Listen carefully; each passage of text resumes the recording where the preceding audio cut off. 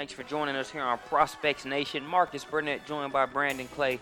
Today's subject, the University of Tennessee women's basketball program. Brandon, when you look at Pat Summitt's legacy, the team and players that have come through there, they've been popping their collar ever since I can remember, at least. Hey, that makes both of us, for head coach Holly Warlick, she's been on that bench popping her collar for 29 years there at Tennessee. This will be her second as head coach, and I thought they've done a great job in the transition from Pat Summitt being the leader day-to-day to Holly Warlick. I know there was, a lot of question marks. Anytime you make a transition and somebody who's been as successful in a position as Pat Summitt had been, even though Holly was right there, you wonder how it's going to be when they take over control of the hot seat per se. And she did a fabulous job last year as they went 27-8.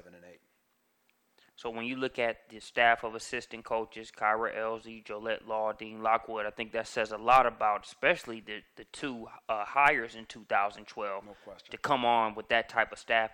Talk about their impact here for this program as well. Well, and you look at, Warlick's success with, being a part of 8 national titles, 27 NCAA tourneys while she was there at Tennessee, so she couldn't go out and just hire anybody, right? She goes out and gets Kyra Elzy, who played at UT, was an SEC champion 4-time, an NCAA championship twice. Jolette Law in her second year, great stints at Rutgers, head coach at Illinois, so head coaching experience at that level, and a phenomenal recruiter, as is Elzy. And then Dean Lockwood, who was a part of the staff already, and Holly was able to retain him. He's been on the staff now almost 10 years, was part of the 2 national title teams they had in 07 and 08. So they've done a great job of getting first-class people and really changing the culture, and it takes a second to kind of get it back to where you want it. Obviously, there's a transitional period. They've gone through that and still have come out unscathed. Also want to make sure we talk about Janet McGee, who does a great job behind the scenes in her second year of just keeping everything organized. There's a lot going on when you deal with a program of that caliber, and Janet does a great job there. Let's move the transition and talk about some of the player personnel and what they'll be bringing into the season this year. Well, you look at Megan Simmons, who was a senior. We had her in the top 5 in the country. I remember her play very vividly from the WBC All-American game, her senior year in high school. Kick it flat out, score it.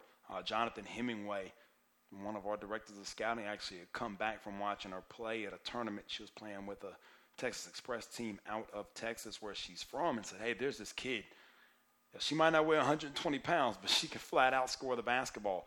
And, you saw her numbers dip a little bit in 2011 and 12. She came back with a vengeance this past season, 32 minutes a game, right at 17 points, 85% from the free throw line, and then 37% from the three, 36.5, third-team All-American. So you look for her to improve on that. But once again, when we talk about, the kids not being able to jump classes with the WNBA rule, this is a kid that we projected 4 years ago would be a top 5, top 10 pick in the WNBA. And those numbers, if she's able to duplicate those in addition to the team's success, put her in that discussion just like we predicted. So it'll be great to watch Megan Simmons this year. Also Bashard Graves in the sophomore class, big time, 30 minutes a game last year as a freshman, 13 points a game, 8 rebounds a game. Another kid that was a top 5 caliber kid coming out of high school.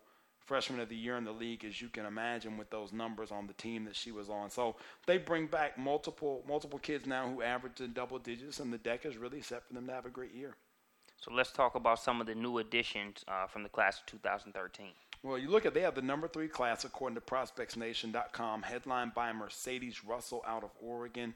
That'll also include Jordan Reynolds, also out of Oregon, and they had, Jana Tucker, who has gone through some personal things, and we definitely want to wish her and her family the best in some trying times, who was a part of that class and is not on campus with Russell and with Reynolds. But they do have Andrea Carter, who originally was a member of the 2012 class, but had an injury, had surgery after the 7th game of the year, actually started 5 of those 7. So she will be back and is a redshirt freshman. So in theory, she is now a part of that 13 class with Russell and Reynolds. And that's a good class. When you talk about being able to get a veteran like Carter now, a kid who's been on campus for a year, knows the ropes, started 5 games for you, including a big game at Miami. Like, you've got some confidence in that kid. So they're going to be in good shape.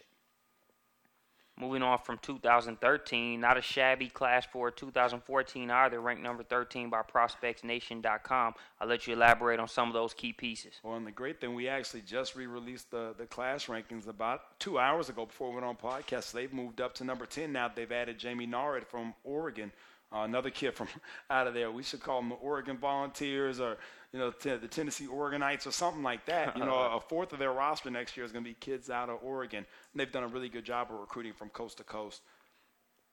Alexa Middleton, Jamie Norrid, Courtney Dunbar. So you've got a kid out of Tennessee, a kid out of Oregon, a kid out of Illinois. It just shows you that they're working day in and day out to get it done there. And now you're talking about 2 back-to-back top 10 classes, which is what the people there on Rocky Top are familiar to dealing with.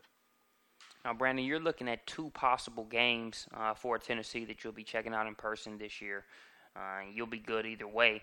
You can either have January 20th versus Notre Dame, or possibly January 2nd versus LSU, which might be a special night based on what we were talking about in pre-production. Well, you talk about January 20th. Obviously, Notre Dame, with them coming off of the couple of runs that they've had, big Monday, great atmosphere. But, man, January the 2nd, LSU, Candace Parker's getting her jersey retired. I think I might need to be in the building for that one. Can you imagine how the Sea of Orange is going to react when that jersey gets hung up in the rafters?